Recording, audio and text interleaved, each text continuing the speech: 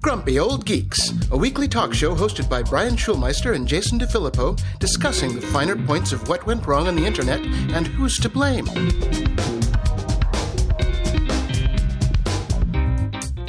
Welcome to Grumpy Old Geeks, the podcast where we channel our inner curmudgeon and discuss all things tech and pop culture. I'm Jason DeFilippo. And I'm Dave Bittner. Dave is the host of the highly acclaimed Cyberwire podcast. As the co-host of the Hacking Human podcast with Joe Kerrigan, Dave delves into the fascinating and often chilling world of social engineering. But that's not all. Dave also brings his expertise as a co-host to Caveat with Ben Yellen, a podcast that explores the complex and ever-evolving landscape of law and policy, surveillance and privacy.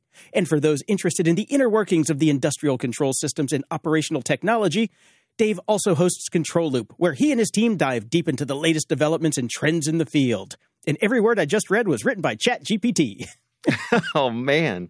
That's pretty good. I loved what was the prompt that got such flowery language about me? My favorite GPT prompt is, make this more interesting, and then in quotes, put whatever you want to make more interesting. And that was the intro I usually use for Security Ha.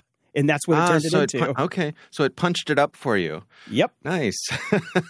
Yeah. I've found one of the real effective uses for ChatGPT is summarizing things. So if I have a couple of paragraphs of just quotey quotes from people, I put them in and I say, summarize this. And it does a pretty good job of getting me started there. Yeah, I think I'll be using that prompt on that copy because that's a little long. Yeah, right. Right. It's ChatGPT all the way down. Yep. And even the Welcome to Grumpy Old Geeks with the inner curmudgeon line, that was ChatGPT too. The only thing that was written here is I'm Jason DeFilippo and I'm Dave Bittner. Everything else nice. was ChatGPT. All right. Well, thanks for joining us, everybody. We'll see you next time. Yep. For more of today's show, log in to openai.com. Yeah, and it finally came back up. It's been down for so long. It's been up and down and up and down. So a little follow-up here to our discussion last week. There are tools out there right now, and people are writing them. There's this one kid from where was he from? Oh, God. Now, I cut everything up. Somebody he's from Princeton. Who's been working on this. Yeah, yes, yeah. Princeton. Edward Tian, 22-year-old student who will never get invited to another party at Princeton as long as he lives. Right. Yep. He created GPT-0, which is one of the ones that I was testing out that basically told me that my writing, that I'm an AI half the time. So I was going to add, so that's a point I wanted to make here. So what you're pointing out here is that there are folks who are making tools to help detect if something was written by ChatGPT, which of course teachers are very interested in and professors and all that sort of thing. But I can't help wondering, what happens if you're falsely accused? What happens if your writing style just happens to flag whatever it is they're looking for here? Then what? What's your appeal after that? I know. That's the problem. It's like there isn't one. We're going to have screen recorders going on for the writing process the entire time. We're going to have services that you're going to have certified human detection and verification. There's just no way around it. So if people are going to keep writing these half-ass tools, I mean, this kid's 22 years old and he made it in a coffee shop during his winter break. I'm sorry, but that really does not strike me as something that is valid for, prosecutorial, defense and all that. It's like, come on, man. Well, so another question I have, again, getting back to the fact that it's ChatGPT all the way down or certainly heading that way, can you put something into ChatGPT and say, rephrase this in a way that one of the tools designed to detect ChatGPT will not detect it?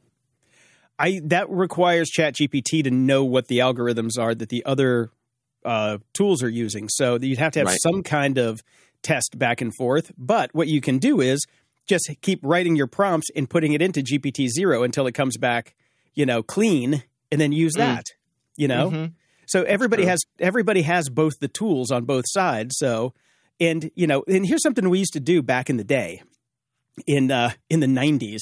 Or maybe early 2000s, back in the old blog days of movable type and gray matter and WordPress was just getting started and all that, we would write Perl scripts to go out and scrape people's blog posts in a domain topic that we were trying to write like SEO copy for.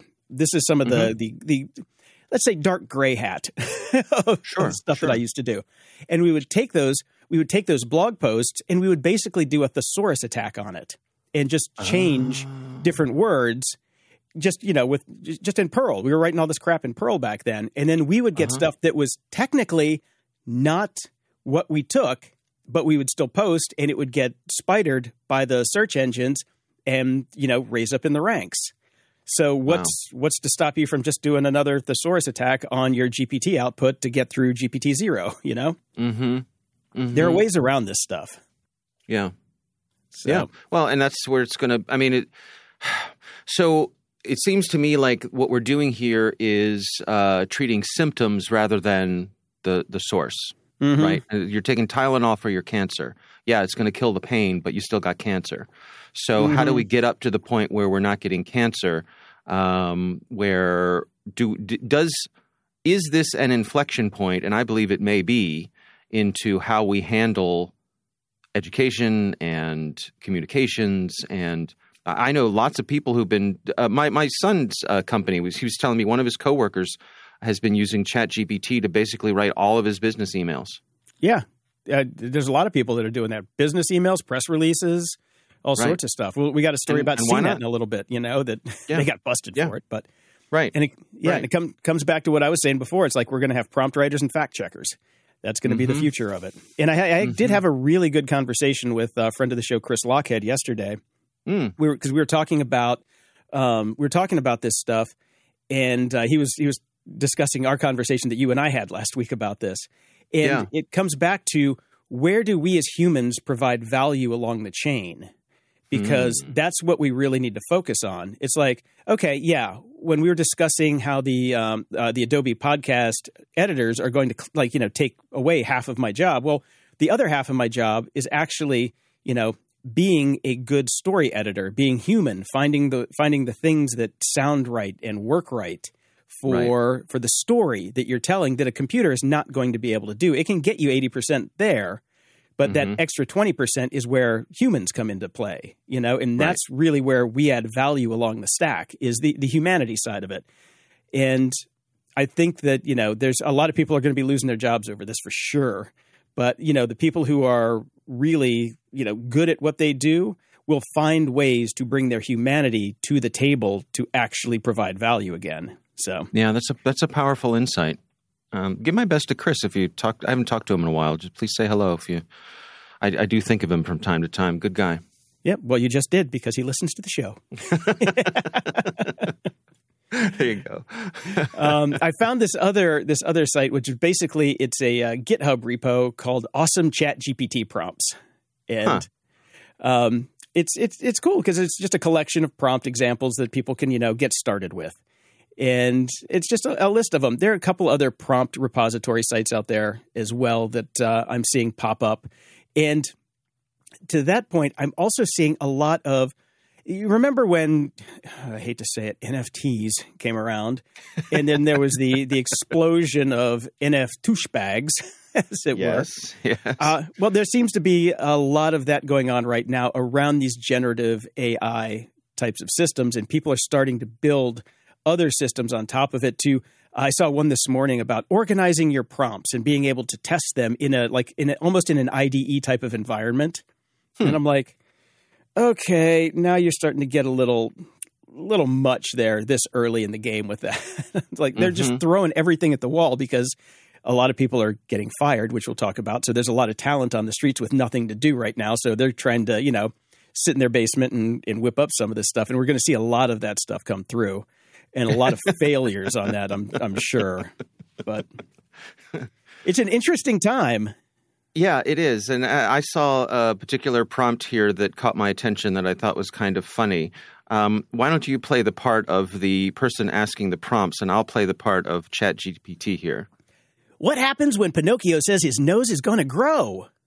When Pinocchio says his nose is going to grow, it is a reference to the story of Pinocchio, where the character's nose grows longer whenever he tells a lie. The growing nose is a metaphor for the consequences of lying and serves as a reminder for the character to be truthful. So if Pinocchio says his nose is going to grow, is he lying?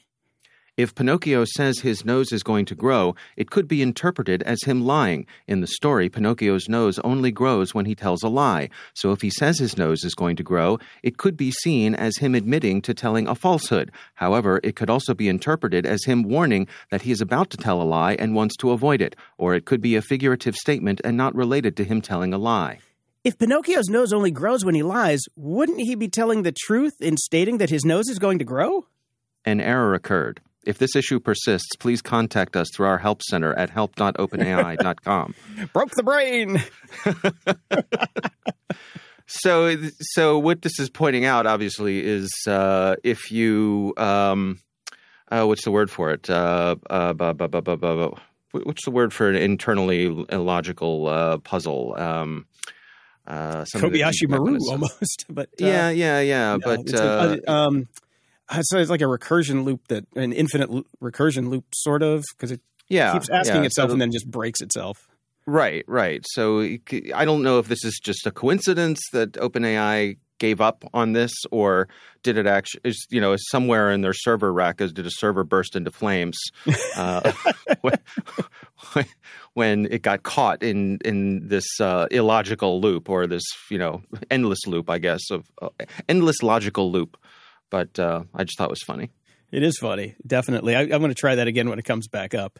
But I also had a thought, too. What happens when these things keep scraping the web and all of the output on the web has come from these generative AIs and it gets pushed back into itself, as more people are using these services to build their websites and things like that? Do we get to like some kind of homogenization tipping point where everything is just the AI talking to itself and reinforcing what it said before?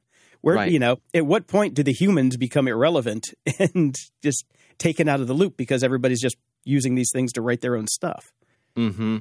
I wonder if we'll end up with an AI version of historical lore. In other words, George Washington did not actually chop down the cherry tree, but we all know that story, right? And he said, "I cannot tell a lie," ironically. It was me. And so we know that story, but we also know, historians will say that story was made up. They know who made it up. They know the biography it was made up in. But it's a story that resonates, and people, when teaching children about George Washington, they want people to think he's an honorable man, blah, blah, blah, blah, blah. So we know that story, and most people accept it as being true, even though it's not. And I wonder if that kind of thing could slip into this, where something becomes common knowledge only because it is inserted so often in the AI's responses to things, even if it isn't actually true. Yeah. And misquotes and things like that, like the definition of insanity is doing the same thing over and over again, expecting different results, attributed to everybody from Mark Twain to Einstein to, one of my favorite ones to debunk. Those things, it could be self-reinforcing to the point where, granted, truth is fungible right now anyway, so this might make it a little bit worse. Who knows? What we need is Snopes. We need everything needs to be trained on Snopes to start with, and then go from there. Yeah, it's like I said, it's an interesting time. I'm kind of excited by it. This is the first time I've been jazzed about technology in a long time, because it's not stupid crypto or dumbass NFTs or. Right. There's no blockchain with this. I love it. It is interesting. I wonder. I wonder if we are witnessing some sort of important inflection point for the human race. Not to overstate it, but I think we may be. Yeah, there's an interview this week that I missed. It's long, and I didn't get a chance to watch it, with the head of OpenAI, and he's saying that everybody that is getting all excited about GPT-4, they're just preparing for disappointment, because it's going to be disappointing. Right. Right. All of the stuff that people are saying that it's been trained on, he's like, no, that's bullshit. He literally said, that's bullshit. It's going to be better, but it's not going to be the be all end all, to change the world. So yeah. But, things are moving along. Speaking of things moving along, I put this in here because I know you're a Corvette fan of the new Corvettes. And they have the new E-Ray, little play on Stingray. Took me a second to get that one. I'm a little slow. But it looks pretty cool, except this one's going to start at $104,000 as opposed to the new gas guzzler that looks cool but is half the price. Yeah. If I had that kind of money, that was I'll say this is the first affordable sports car, and I think $60,000 is the kind of thing where, someone in my or your station of life could swing it to make it happen. If you wanted to prioritize it, you could probably find a way to make a car like this your own. At $100,000, we're talking about something a little different here, but I do like this car, and I have never been a Corvette fan in the past. I think all of the kind of stereotypes, the Sam Malone owning a Corvette sort of thing, has kept me away from them. But I do like this car, and when I saw the thing about the E-Ray coming out, I couldn't help thinking to myself, this car would look really good painted up to look like the Mach 5 from Speed Racer. It would, wouldn't it? Wouldn't it? Yeah. Yeah. Wouldn't it? Yeah. Yeah. So if I were to get one, I think, and but if I were, GOG.show/Dave, donate to Dave's Corvette Fund. Yeah. Who needs Stormtrooper armor? Buy me a $100,000 Corvette. Just if I find the keys in my mailbox here, I'll go out in the parking lot. I'll know someone loves me very much. But wouldn't it be fun to get it wrapped? It would be great. It would be great. But you have to change the steering wheel. The square steering wheel thing is just not cool. Not cool. I agree. I think of these sports cars, they're kind of cutting off the bottom of the steering wheel to make it easier to slide into the seat, I think is the justification for it. But, yeah. The other thing I think about, though, I've had an SUV now for, I guess, 4 years or so. And before that, I only had cars. And I just think about, getting in and out of a low-slung car like this. I'm not getting any more flexible. So when I have to ooze out of it, sort of pour myself out, roll out of it, and climb up off the ground to get in and out of a car that's this low to the ground, I guess it would be worth it, but I don't know. Well, I had a car like that. I had a 300ZX for a while. Ooh, nice. And that thing was, choice. Except I moved to Chicago, and you can't have a 300ZX in Chicago. First snow, you're screwed. Yeah. That thing would break loose if you went through the sprinklers on the street, Because the one I had was souped up to 350 horsepower. So it was a beast. And I drove that thing from California to Chicago once, and oh god, that was a miserable ride. That thing is not meant for cross country. But to your point, besides, when you get in it, you're in a TIE fighter. It was great. Everything's black, and you're sucked in there. And I'm just I'm going for Luke. But getting in and out of it was miserable. I literally did have to roll out of it half the time, and your hands get dirty because you're putting your hands on the ground to get yourself up. Right. Yeah. Either that or you have to really start taking yoga. Mm-hmm. And who has time for that? All right. Well, especially if it costs $104,000, I'm going to be working, 22 hours a day just to be able to pay for it, let alone drive it. So. Yeah.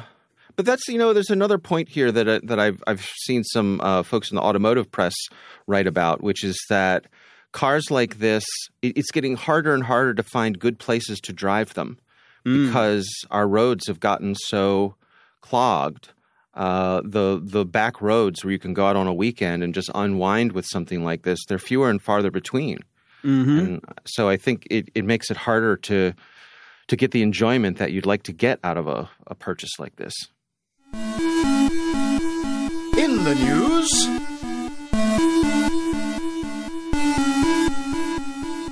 Google is in the news this morning. Everybody's shaking their heads going, what's going on at Google? They are going to cut 6% of its workforce, about 12,000 people. So they are the next in line after Microsoft this week with 10,000, Amazon last week with, about the same, a little more. Everybody's jumping on the bandwagon. Thanks, Elon, for starting that trend. But I've seen also reports about this talking about how there's a little, or more than a little bit of groupthink here, that if your competitors are laying off people, you start looking around and thinking, are my shareholders are going to be expecting me to lay off people too? And how much does that drive these sorts of things?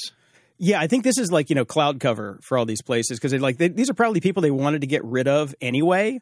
But they, if they see these huge layoffs coming, the stock might react not the way they want it to. Normally, though, when businesses cut headcount like that to save it, then the stock usually goes up. So it could also be part of that, since everything is in the crapper right now. But the interesting thing, I was listening to Pivot this morning, and Scott Galloway, who every now and again says something smart, mentioned that, Microsoft is cutting 10,000 people, but they'd hired 40,000 last year. So, they're still up 30. So it's, okay. Yeah, you have to look at what's coming in versus what's going out. But, 6% of Google's or Alphabet's workforce is kind of a lot. So I don't think that they were doing that. But even they've got enough bad projects where they can, cut a few, just cut a few. It'll be perfect. Plenty of fat to be trimmed there, I would say. Definitely. So we got 12,000 new people who are going to be writing Chat GPT detectors now. Great. Lots of opportunities for startups. Yes, there are right now. And by the way, I don't know if you did see this. I came across my desk at some point, but the applications for new businesses and LLCs are through the roof right now. Everybody's starting a new business. Yeah. So which jives, downturns are the best time to start a business. It's a great time. So and a lot of people are jumping on it. The Shark Tankification of America. Kind of. So yeah, good for them. Yep, definitely. Twitter, though. Let's talk about Twitter for as short amount of time as possible. Say, do we have to? Real quick. We're going to go through this real quick because this one really chapped my dazzle, as it were. Twitter has decided to shut off access to third-party clients with not almost no warning, with zero warning. Everybody found out about it when they just turned off the hose, which is about as shitty as you can get, Why have a service that people can enjoy on their own terms? Yeah. It's like if they were going to be deprecating that part of the business, you got to give somebody notice. You can't just turn it off. Well, yeah, apparently you can. So they did. And I understand why, because they're desperate right now, because Elon has basically, stuck his tongue in the outlet and is just scrambled his brain at this point. He sees this probably as just wasted money and wasted opportunity because the ads don't really get inserted into the API calls. So that cuts down on their ad revenue. How much it cuts down on their ad revenue? I would guess it's so negligible as not to matter. But they've also shut down all the data centers that probably fed half of this stuff. So I saw their ad revenue is down like 40%. Comparing this date to last date a year ago, it's more than that. Yeah, I think it's actually more than that. I think it's between like 45 to 60. So it's not. I've definitely wound down my use of Twitter. I locked my account, and I was just actually this morning I was saying to my wife that Twitter needs to realize that desperation is not attractive because they're just pinging the hell out of me with alerts on my phone, the things that have nothing to do with anything. So and so just posted. Here's a post on this topic that just more than I've ever seen from them before, and I leave it on my phone just in case occasionally I'll get a direct message from someone or something like that. I'm not quite ready to delete it altogether, but I'm definitely not. I'm being intentional and not spending time over there and asking people who I like and respect and miss from over there to please come to Mastodon. Please come to Mastodon. But it's bad. Yeah, hopefully Twitterrific is going to release their Mastodon client because apparently Marco Arment's been able to play with it, and he said it's just like using Twitter. If you're used to Twitterrific, the Mastodon client is like an identical clone. So I'm going to be making that jump soon. I signed up for Medium's Mastodon instance, but I haven't gotten in yet because I'm like, okay, Medium would be a good one to do because I do use Medium. I'm a paid member of Medium, so should get me to the front of the line. You'd think. You'd think. Yeah, the one I'm on is called Hackaderm, which I like because of the pun, a pachyderm, and just seemed to be a nice, inclusive, kind of techie, geeky kind of group. So I've been happy there so far.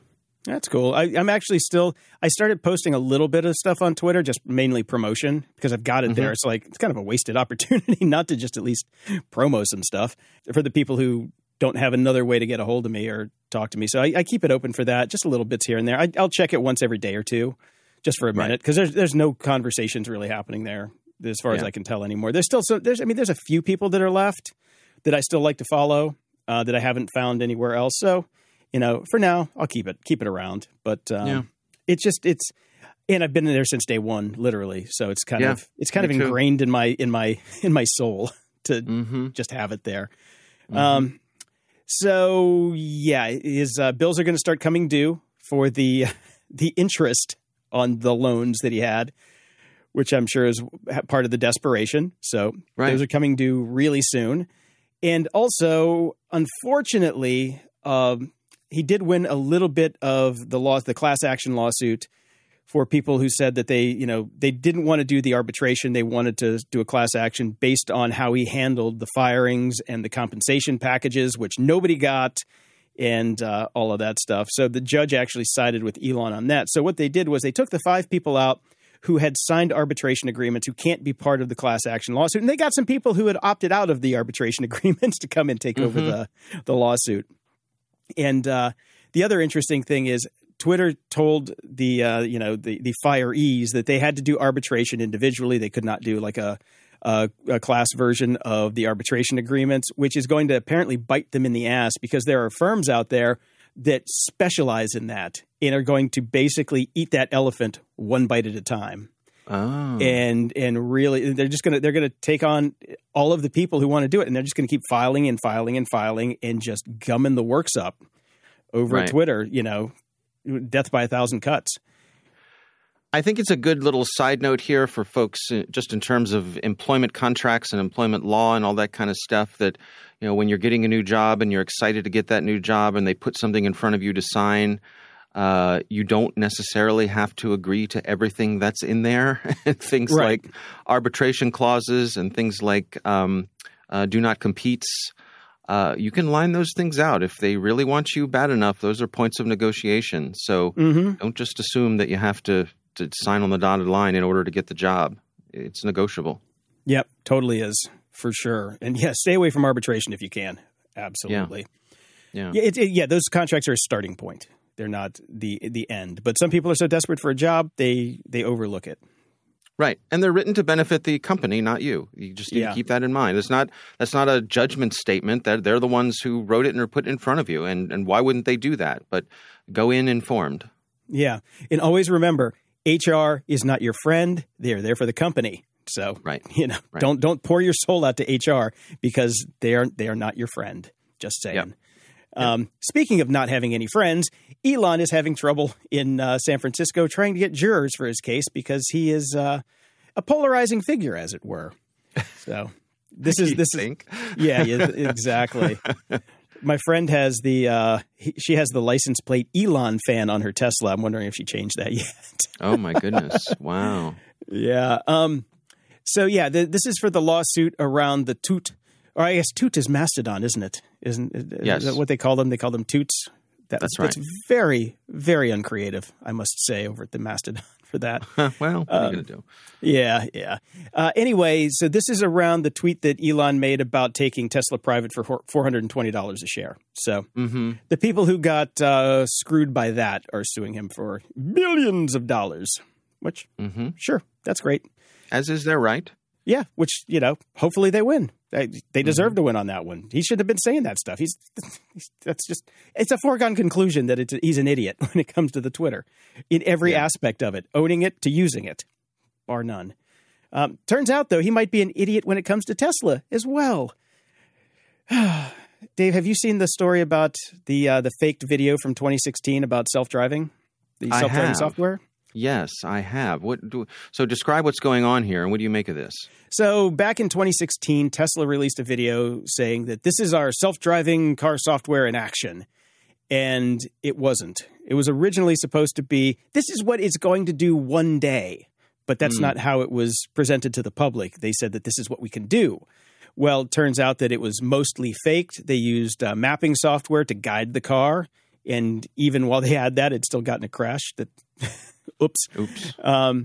But it comes back to them. Is this actually fraud that they created this video, said it was the self-driving demonstration, and it actually wasn't?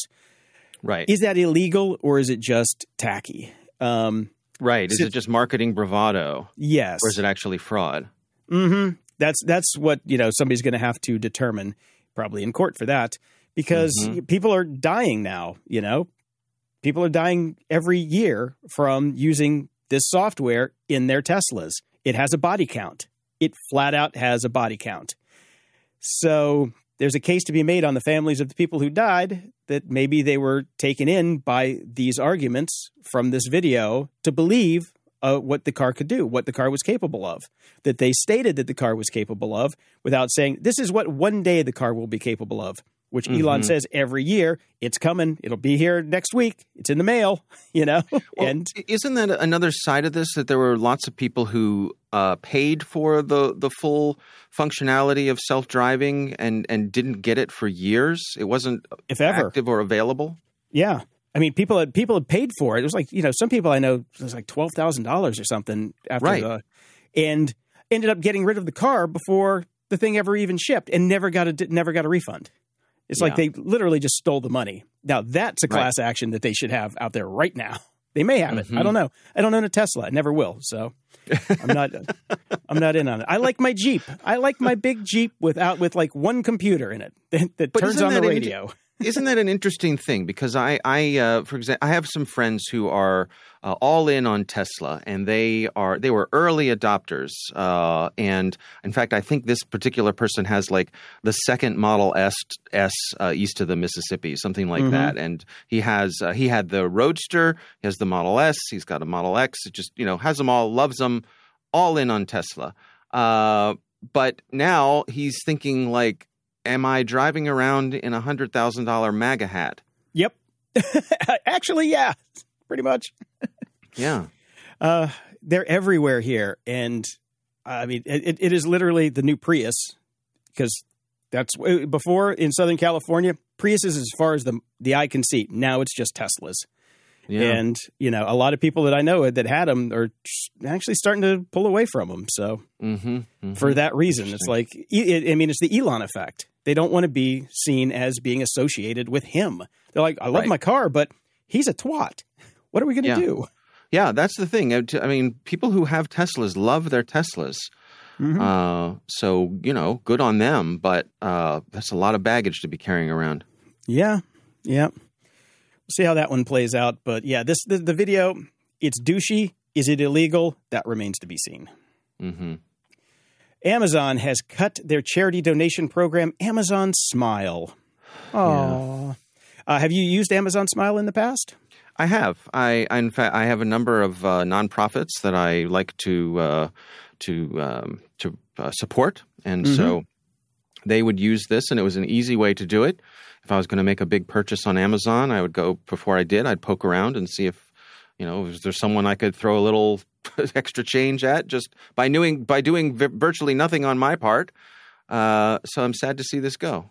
Yeah. The interesting thing is it was a dual storefront. I figured it was just a switch on the regular storefront that would say, okay, I signed up for Amazon Smile. My personal charity was the Tony Hawk Skate Park Foundation. Okay, so I used that for years, and I thought that it was just automatic. It turns out it's not. You have to go to the Smile site to make that purchase, and I'm like, oh, well, that's kind of silly. I didn't quite realize that. They are going to give the programs basically what an average of 2 months of what they would have normally gotten. I kind of looked at the numbers that Tony Hawk was getting on, at least for me, and I ended up just cutting him a check for $50, which was 10 times what they've gotten of the purchase history of me using Amazon Smile. I'm like, because they think they got $5 out of me, but it was still $5 they wouldn't have had before. And if you do it at scale, it's a thing. So it's sad to see it go, but It is. And I think the bigger lesson for folks running nonprofits out there is to just be wary of having too much of your income reliant on any one of these sorts of programs, because as we've seen with this and other ones along the way, they will pull the rug out from under you without thinking twice about it. Yep. Yeah. And it's not like they need the money. It's Amazon. Come on. Right. But anyway, they're in head cutting mode right now too. So tightening the belt wherever they can. And apparently CNET has been tightening the belt too, using their AI generated articles, and got busted pretty hard for it. They started to put up notifications that, this was written by AI, but there are now staffers coming out of the woodwork saying, no. They've been doing this for months and not telling anybody. Because it's now owned, CNET's now owned by a company called Red Ventures. I remember, this is the first I heard about this. I didn't know that they got sold because it was CBS bought them before. Right. Right. Yeah. So it was something like CBS bought them for like $1.5 billion and then sold them for, I think, a third of that. Yeah, which makes sense. Sites like CNET they're dinosaurs for sure. Because I remember back when CNET started, I was watching CNET TV way back in the day when Ryan Seacrest was a host doing tech reporting. Right. And Halsey Minor was one of the guys that founded that. And I ended up Halsey was an investor in one of my companies that went south. But after he was the largest tax evader in California, they came and took his airplane and all of the artwork in our office. I will say we had the best artwork. We had $30 million worth of artwork in our office. It was awesome. It was so awesome. Okay. Wow. Yeah, we were right next to it was an incubator in San Francisco, and it was us, OpenDNS, and a couple other groups up there, and it was a blast. It was a blast. Just be really careful not to do a spit take, Oh yeah. No, there was one chair that was like I forget what it was called. It was just this big silver couch looking thing. But it looked like a couch, but it was a $500,000 piece of art that you were not even close to allowed to sit on, that everybody sat on when everybody went home. So it's like, okay. Because we had lots of cocktails at the office, and you'd see people from all the other companies fucking around with it. It was great. But anyway, back to CNET. That was a long tangent. They're just getting busted for using AI, which is going to keep coming out, because the problem is that the articles that they were posting were not fact check. So they needed the fact checker. Right. And they were just, prompting and posting. Oops. Yeah. And the article that I read about this talked about how there are certain types of articles that are legit candidates for AI writing, like rephrasing a press release or tracking stock reports, or just things that are rote, same kind of thing every day. Here's an update on this. That's the perfect thing. And there's a legit use case there. But you should let people know that's what's happening when it's happening, so they know. And yes, you got to have humans on the backside just doing a fact-checking venture on that as well. I wonder if CNET is on their way, if they're already there, or if they're well on their way to becoming what I call a zombie brand, which is a brand that has a storied history, built up a reputation for themselves, and then somebody comes along and buys them up and just bleeds that reputation dry until the brand, just is walking around like a zombie and doesn't even know that it's dead. Yahoo. Yeah. Just like Yahoo. Yeah. Same thing. One of the old dogs who is unrecognizable from what they used to be. So. Yeah, I think of Kodak, like Bell and Howell, like Radio Shack brands. Yeah, like Bell and Howell is one of those where somebody bought up the rights to the name, and now you can make any kind of just cheap little made-on-TV gadget, and I don't know, pay 2 cents per unit to slap the Bell and Howell name on it. And for some folks who that was a brand they grew up with, they go, "Ooh, that brand name means quality," and it means nothing like that anymore. That, to me, that's the zombie brand. Got it. Yep, I believe you're right. I think that's what'll eventually happen to them. Sadly. Yeah. Well, time moves on. One last bit here about the AI. Explosion. You're going to start seeing these lawsuits hand over fist. There's a couple artists that are suing Midjourney and Stable Diffusion about copyright infringement. Yeah. So I think Getty's filed a lawsuit as well. There's a lot of people that are suing these people over using unauthorized artwork in the training data. Well, that's fine. Link to that's in the notes. The guy who did it, this guy Butterick, he made a website for the Stable Diffusion litigation. Go check out the website, because inside of the website they talk about how the diffusion works in these diffusion algorithms, and how it basically is built. And it is a very, I swear to God, he probably used ChatGPT for the description, because it's really well done.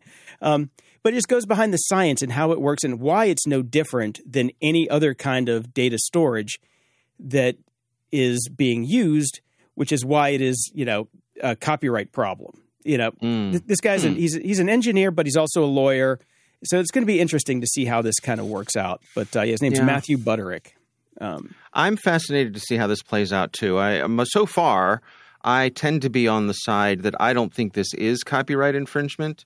Just in that I don't think being inspired by one piece of artwork to create another is copyright infringement. If I walk around a museum and look at a bunch of beautiful art, and then I draw something of my own because I've been inspired by the style of Renoir or Picasso or whoever, I don't think that's copyright infringement. Bingo. But so that's where I am right now. However, I'm certainly open to change.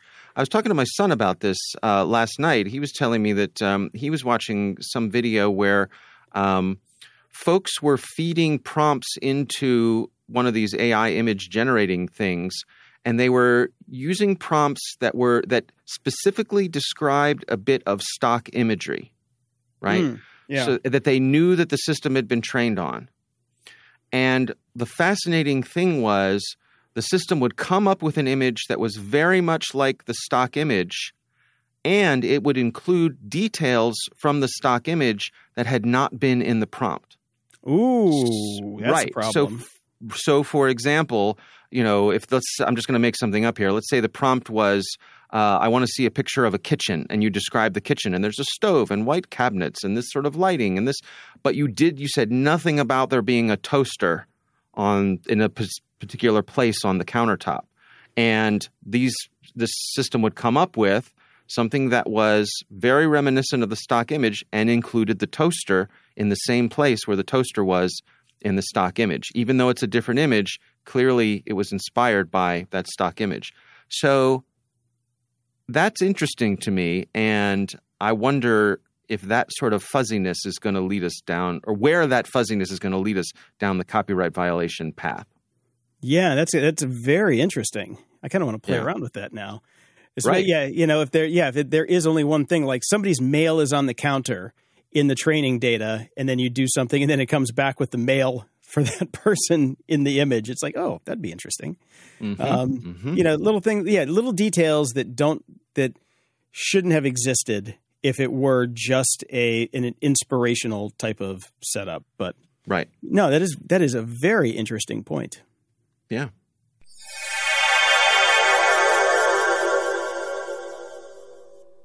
Everyone needs a world-class VPN. Grumpy Old Geeks recommends Private Internet Access to protect your online privacy and identity. Private Internet Access never keeps any records of their users' online activities, so you can be assured that you have complete privacy and nobody knows what you're doing online. No matter your technical skills, Private Internet Access is one of the easiest VPN apps out there. All it takes to connect is just one click or tap, and your data will be encrypted instantly. With just one Private Internet Access VPN subscription, you can connect up to 10 devices at the same time. Go to GOG.show/VPN and sign up today. For a limited time only, you can get our favorite VPN for just $2.69 a month when you sign up for 2 years. GOG.show/VPN. That's GOG.show/VPN. Warmer, sunnier days are calling, and it's time to fuel up with Factor's no prep, no mess meals. Meet your wellness goals in time for summer, thanks to the menu of chef-crafted meals with options like Calorie Smart, Protein Plus, and Keto. Factor Fresh's never frozen meals are dietitian approved and ready to eat in just 2 minutes. So no matter how busy you are, you'll always have time to enjoy nutritious, great-tasting meals. Make today the day that you kickstart a new healthy routine. What are you waiting for?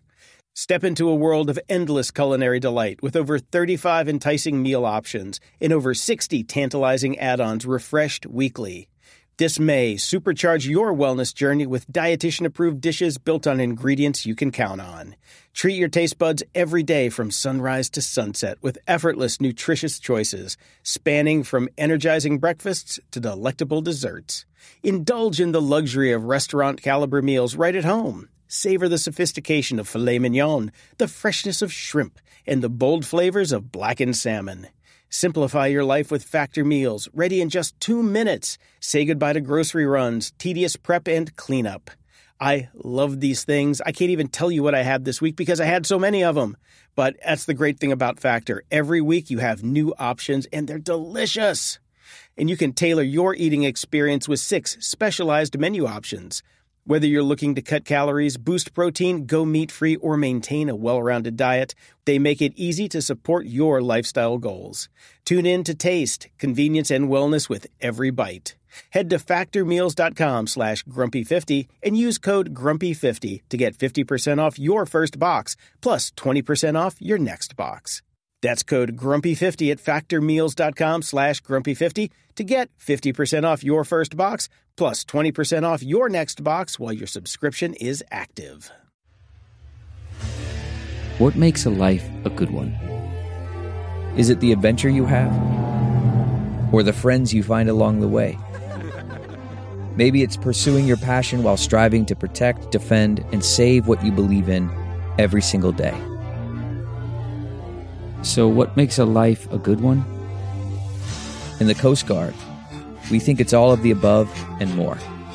But you'll have to find out for yourself. Visit gocoastguard.com to learn more. Man, that sunset is gorgeous. Grill, patio, sunset. Hard to get better than that. Unless you're browsing Carvana's inventory while you soak it all in. Oh, burger time. So sit back, get comfortable. Carvana's got thousands of cars under $20,000 just waiting for you.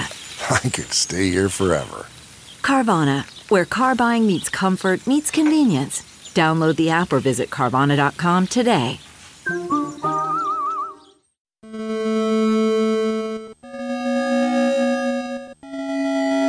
Media Candy.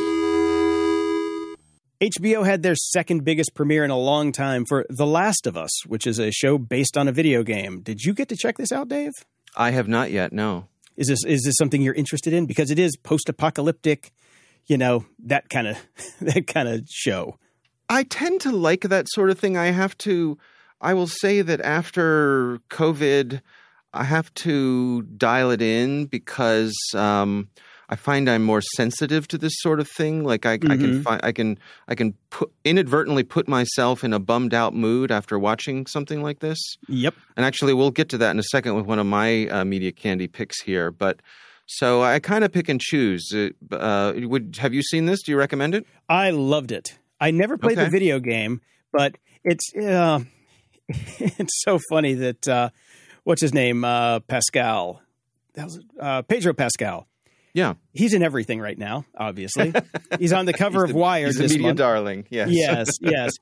But what was funny is I'm like, man, he looks like Burt Reynolds. It's all I could think of when I'm watching this. I'm like, damn, he looks like Burt Reynolds the whole time. Huh.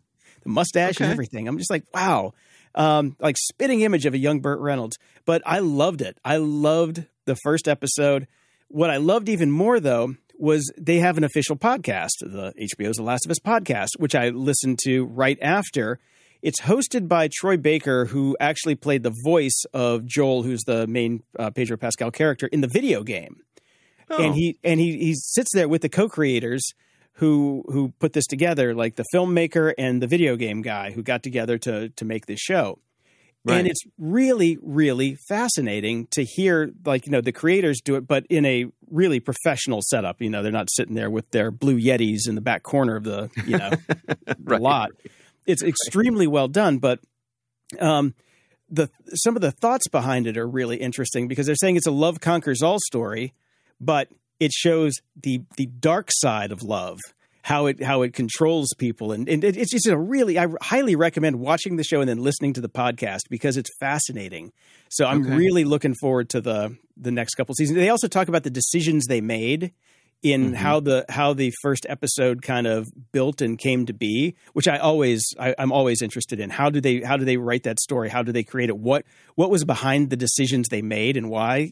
I love that stuff. So I think because once you see it, it doesn't ruin the rest of the season or anything, or tell you where things are going. It just says that it just gives you a breakdown, a very intelligent breakdown of the episode and the season. So I think together they really do complement each other. It is, I've listened to a lot of official podcasts and I've never made it through the first 15 minutes because they're just garbage. This one nails it. Absolutely nails it. Okay. All right. Good to know. I'll check it out. Yep. And I saw this on YouTube, of all places. It's from the Diary of a CEO channel, which I've never heard of, but it has 2 million followers or 2 million subscribers. It's an interview with Darren Brown, who's one of my favorite magicians and quote unquote mentalists and, debunker type of guys. I could just listen to him talk for hours just because he's got a great voice.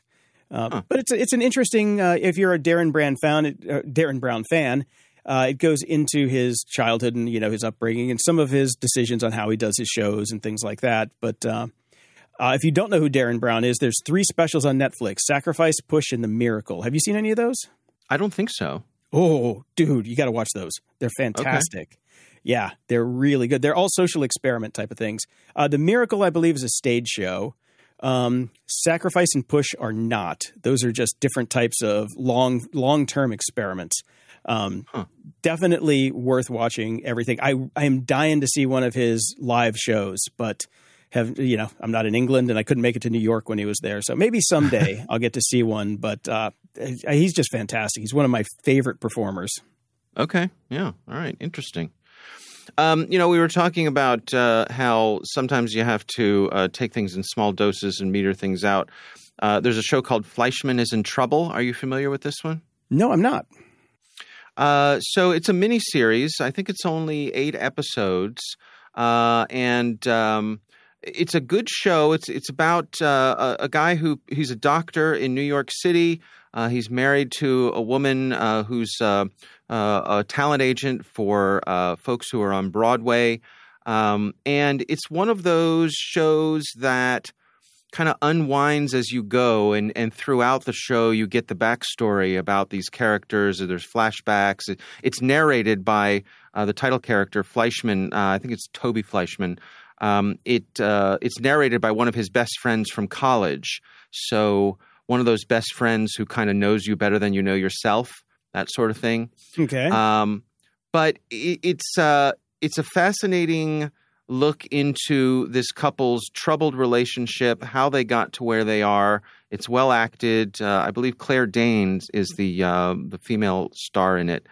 So very good. But I will say that whenever I watch an episode of Fleischman is in Trouble, immediately afterwards I watch an episode of Abbott Elementary to cleanse my mental palate because Fleischman is dark, and so I need something light and funny and to just let my brain sort of expand again into a happy place. Yeah, into a happy place.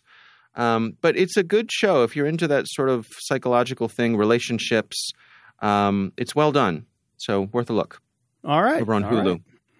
I just popped a couple of other things in here that caught my eye over the week. There is a video on a Reddit group called Praise the Cameraman, which I follow, which is, camera operators doing good things. And I used to be a cameraman, so it interested me there. But there's a young woman who's rollerblading down this course that was set up somewhere. And I don't know why or wherever, but boy, 20-year-old me really would have loved to have skated on this course. And I thought you would get a kick out of it too. You would have loved to have hit this thing on one of your skateboards. And I don't know who set this up or why, but man, what I wouldn't have given to go down this thing at a certain time in my life. It just looked like a lot of fun. Yeah, it's kind of like a rally course. I've seen these in skateboarding before. They're really cool. It's basically a bunch of humps and jumps and turns, and it's just like a snake course. Yeah. And they look like so much fun, except for some of the massive jumps that would have killed me. But that's why I said it's 20-year-old me would have loved to it. Today, I don't think I'd make it down the first ramp. No, dropping in on it would probably kill me for sure. Yeah, but I've seen these, and there's actually a really good. Somebody made a joke in the comments on the when you post. It's like, okay, just add 3 more people and put it on ice, and somebody goes, "Here you go," and it's a link to the same kind of course, but it's a Red Bull. It's a Red Bull course, same type of thing. One of the rally courses, they do it on ice skates, and it's kind of like roller derby, but on ice on that type of course. Go check out the comments and find it. It's pretty good. It's pretty good. Wow. The other thing I put in here is a clip a buddy of mine sent me. It is from a Blue Man Group show, and Venus Hum is guest starring in it, and they're doing a cover of the old disco standard, I Feel Love. Mm-hmm. And let me tell you, what I love about this video is that I think it captures what the excitement of the live event must have felt like. There's just a tremendous amount of energy in this clip, and I just love it. I would have loved to have seen this live. I haven't seen Blue Man Group live, but this clip makes me want to. It's funny. I saw Blue Man Group live in Chicago, and I bought the DVD that has this performance on it at that show. Okay. And when you put it on, I'm just like, oh my God, I remember this. And I watched it twice because I love that clip. It is such a great song. It's got so much energy, and I love Blue Man Group. Oh man, yeah. Next time I think they've got a residency in Vegas now. So next time you're in Vegas, definitely go. It is so much fun. Yeah, that's what I hear. They never really struck my fancy, but after seeing this, I think I'm definitely going to have to check them out. Yeah, it's an in-person. You got to see it in person to really get it, because you feel the drums, you feel the percussion. And we saw them in a very small studio in Chicago, and it was just it was an experience, absolutely an experience. And this clip just it makes you smile. So if you are going to watch Fleischman in Trouble, then just go watch this after, and you'll feel better. There you go. Ups and doodads. So, Dave, I got a new audio interface this week. I know we talk about audio. Yes. Again? Aren't you a member of the Audio Interface of the Week Club? Well, this is the one of the week. There we go. Okay. Right. I got the Universal Audio Apollo Solo Heritage Edition. Okay. It was a couple $100 off on Amazon, and I was going to spend a couple $100 on plugins that I needed because I have an Apollo Twin in one of my studios, and I need 2 of them, one for recording and one for editing, because I got 2 different setups, but you need the hardware to activate the plugins because of the DSP. Right. It's in the licensing and all that crap. Apollo or Universal Audio is expensive. It is an expensive hobby that I was actually getting away from. But since I have my twin, speaking to you now through an Apollo X4, so I'm familiar with that. There you go. So I had an Apollo 8 rack mount that Jordan Harbinger gave me, but it's at my friend Andy's house, who's a rock musician that we're setting up next week. So that's going to be fun. But so I needed something that was small that I could carry with me too, because I wanted something on the road. The Apollo Twin, you got to carry a power cable, which I hate. The Solo is bus powered. So you just plug it in with your USB-C, plug in your XLR mic, Bob's your uncle, and you get to use your plugins on it. So I'm like, okay, that's the one I need. So I can stay in the editing suite and powering that with my Mac Studio. And then the Twin will be where I'm at right now, which will replace a MixPre 3, which I have here from Sound Design. The MixPre 3 is fantastic because it has a built-in recorder in it, which I love, which is what I'm doing right now. I just press record. It records to an SD card. I love it. But I like the Apollo better. The Apollos sound better. So this I have to do a lot of work on. The Apollos, all of the filters with the DSPs, is a great buy. I think it was like $500. It's usually $700. So I saved a couple $100, and you get four plugins with it, which would cost you a couple $100 anyway if you were getting the plugins, which was the impetus. So, basically I saved like $400 on it. Yeah, that's great. I love our Apollo. The sound of it, as you and I have talked about, software comes up a little bit short, just in terms of there's some basic interface stuff of saving and restoring files that just leaves me banging my head on the desk. But I can live with that because the other stuff is so good. No, they're fantastic. They're fantastic. And we were talking on security a bit ago about YubiKeys and locking down your accounts. And I'm like, I should just bite the bullet. So I went and I ordered 2 YubiKey 5C NFCs. So you can unlock, you use the NFC token with your phone to unlock things by just holding the key to your phone. So I'm like, okay, that's the one I want. 2 of them, $110. They said expected to ship by January 13th. I bought this on like January 6th or something. Mm-hmm. I don't know if you know what the date is today, but today is January 20th. It's later than that. Yes. Yes. I am still. Shut up, Siri. My watch decided to. I hate it when she does that. Yeah, I pulled it up and it opened Siri. But anyway, I went and it says order status. Your order is processing. Then I go to the front page and it says shipping lead time. This product is expected to ship by February 17th, 2023. I'm like, God damn it. So supply chain issues over at YubiKey. Yeah. Great. Yeah. But you use YubiKeys, right? I do. Yep. We swear by them here at the Cyberwire, and basically my philosophy is that if it's important, I use the YubiKey on it. You have a backup YubiKey? Yeah, I have 2 of them. Yep. I have the one that's on my keychain, and then there's one that's in an undisclosed location. That's my backup, just in case. Yeah, that's why I bought a 2-pack. I'm like, that's something they should not sell by single units. I guess they have, that's a really important point you make. If you get a YubiKey, get 2 for that very reason. Because if you lose one, that's a bad day. Yeah. If you only have one, that's a bad day. If you have 2, no problem. Yep. Well, 1 is none, 2 is 1. So. Yeah. But speaking of shipping delays, I got a note this morning from Analog. Analog, they are the makers of the Analog Pocket, which is a video game device. Kind of like it's about the size of a Game Boy, and it plays Game Boy games with the Game Boy cartridges. It can also play Game Gear, Neo Geo, Atari Lynx, and other ones with adapters. I ordered this in January of 2022, and it's shipping today. Oh, really? Yep. Wow. Well, all good things come to those who wait. Yeah, finally. Unfortunately, I still have an original Game Boy with my Tetris cartridge. So I'm going to be using the cartridge with it. It looks gorgeous. And I recommend going to the site and looking at all of the features this thing has. It does everything. I mean, It's crazy. It's got like MIDI controllers in it. You can do a sequencer with it. You can all sorts of crazy stuff with it. And it even says completely engineered in 2 FPGAs. No emulation. Yeah. And I'm like, okay, I had to look up FPGA. I'm like, what the hell's an FPGA? Yeah, field programmable gate arrays. Yes, it is. Man. Software, not hardware, dude. I'm software. Yeah. Well, FPGAs are kind of the in-between, I guess. Yeah, I guess. Yeah. Yeah.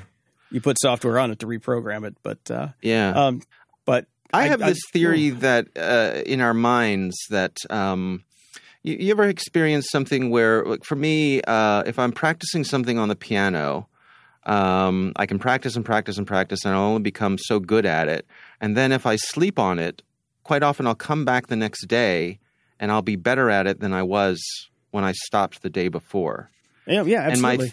And my theory is that that's part of the dreaming process while we're asleep, is that your brain is functioning kind of like a field programmable gate array, where it's taking stuff that's only in software, and while you're asleep, it's programming some neural pathways and putting some of that stuff into hardware. Mm-hmm. Absolutely. And that's what an FPGA is. So it's sort of a useful metaphor that I've completely made up for myself. Could be total BS, but I find it useful. Yeah, it works. Works for me. I'll remember it now. For sure. But I'm excited. Apparently they are shipping in 2023 now. So if you want to get one, caveat emptor, but I'll have a full review of it when it actually shows up, because they did that annoying thing where they're like, your item is shipped. And you go to the tracking number and they're like, well, they made a tracking number, but we ain't got it yet. So come back later. Yes. How many times does that happen? Mm-hmm. Just because you made a label doesn't mean it's on the way. Yeah. Here's another app and doodad. This is more of a doodad. I went to Warby Parker this week to get new glasses. Actually, I think I went on Saturday or this week. Okay. I went there. I got an exam because they just opened a spot here at the Topanga Mall in the Valley. And I'm like, okay, I want to try them because I hate LensCrafters and they cost too much. So I went, I got the exam. The exam was $160. That was for glasses and contacts. Great exam. By the way, the glaucoma tester now is handheld and barely blows crap in your eye. It's fantastic. I love new technology. Worth it for that. Okay. Yeah. Huh. You don't have to put your head in the big thing where they blow the air at you. It's a little stick that the guy just kind of points at you and goes, it's almost nothing. It's fantastic. Huh. So I got the exam and I went out. I picked out 2 new pair of glasses with the super coatings and stuff like that. And got all that paid for. $560 for both pair of glasses with all of the crazy coatings. They get here today. LensCrafters takes over 2 weeks to do those types of glasses with all of that stuff. They get here today. Also, and as somebody, I know you wear glasses, right? I do, yes. I have found, I'd never heard of these. These are the greatest invention I've ever seen. Literally, because now I can see with them, multifocal contact lenses. Oh, yes. I wore those for many years. I've never seen them before. It is like dark magic, yes. It is. Yes. Yeah. Yes. Because, so the way, you want me to describe how it works? Please, because I don't know what the hell, I don't know what sorcery this is, but yes. Right. Tell me. So you imagine a contact lens. You get a soft contact lens, but instead of being one prescription, imagine microscopic concentric circles alternating between 2 prescriptions. So you have these little tiny rings that start in the center and make their way out, and they're so small that you can't resolve them individually. But to your eye, basically what it means is you can see everything. Oh, I fucking love science. Yeah, they're wonderful. I got to the point with my prescription, because I also have some astigmatism. Me too. That I couldn't make it work sitting all day at the computer monitor. It just wasn't. It just wasn't quite sharp enough, and contacts aren't as sharp as glasses generally.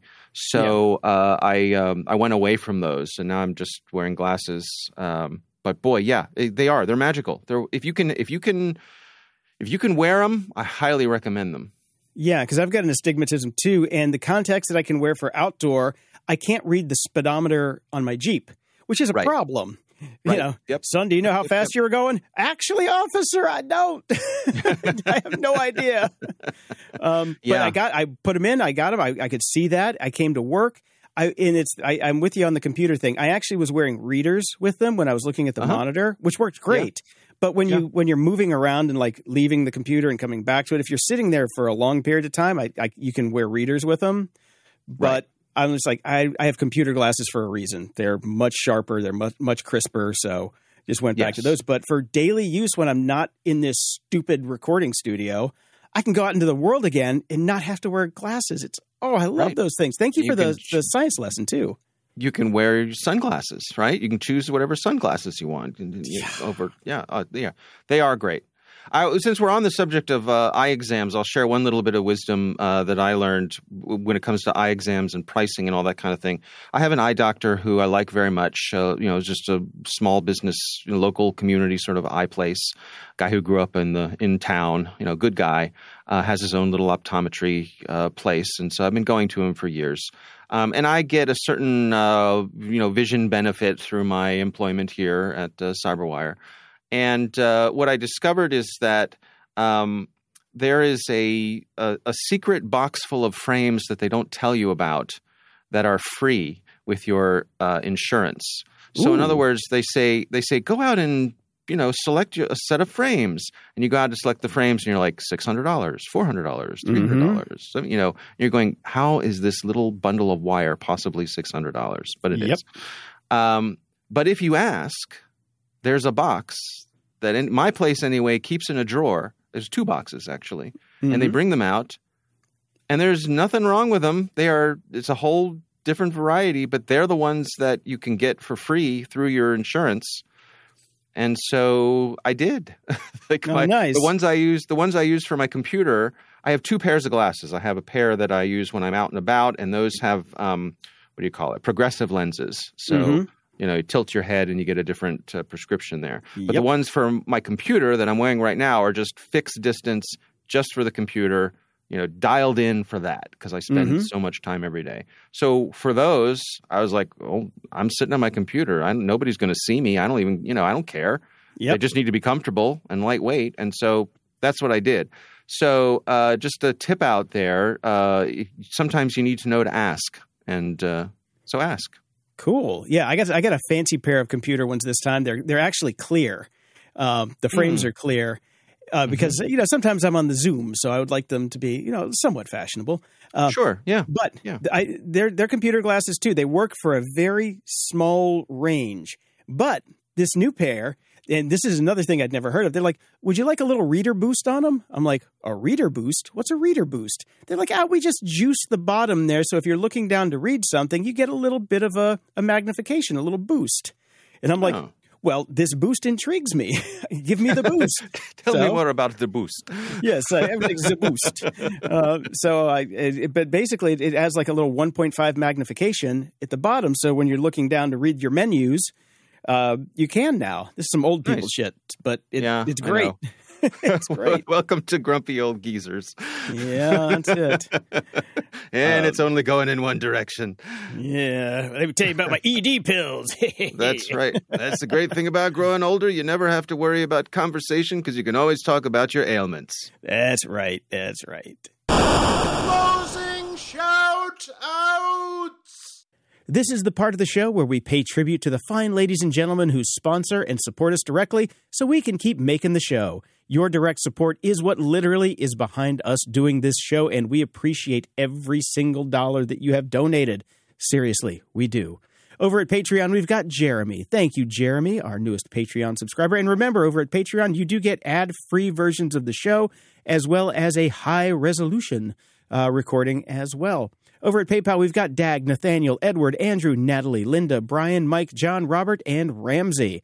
And over at the tip jar, we've got Karen, Sean, and Ross. Again, seriously, thank you so much for your direct support of the show. It keeps the lights on and keeps the puppies in kibble. So I checked real quick because I'm a domain kind of guy because I love hover.com. They're our sponsors, hover.com/GOG. I wanted to see if I could get certifiedhuman.com. Unfortunately, it is taken, and it is for sale for $13,695, which is a rather random number. I was going to say, that number seems oddly specific to me. Yeah, it is. I wonder if an AI picked out that number. Right. I should check to see if certifiedhuman.ai is taken. Oh, get there that you go. Next time. Yep. All right. Well, it's great joining you this week and looking forward to having Brian back. But until next time, I'm Dave Bittner. It was fantastic having you. Thank you so much for sitting in. And I'm Jason DeFilippo. Thanks for joining us on another episode of Grumpy Old Geeks. If you're loving the show and want to help keep it going, head on over to gog.show/donate to support us and keep the lights on. We'll be forever grateful. Seriously, your donations keep the show going. Keep it coming. And don't forget, sharing is caring. So spread the word about the show to all your friends and even your enemies. It's easy and completely free. To access all the goodies from this episode, check out the show notes at gog.show/585. You'll find links to everything we talked about, as well as a link to our Discord channel where you can connect with us and other fans of the show. Got something to say? Well, then head on over to gog.show/contact and send us your feedback or questions that we can read on the air. And if you're feeling particularly snarky, head on over to gog.show/review and give us, let's say 5 stars. We'll take 5 stars. Stay grumpy and human.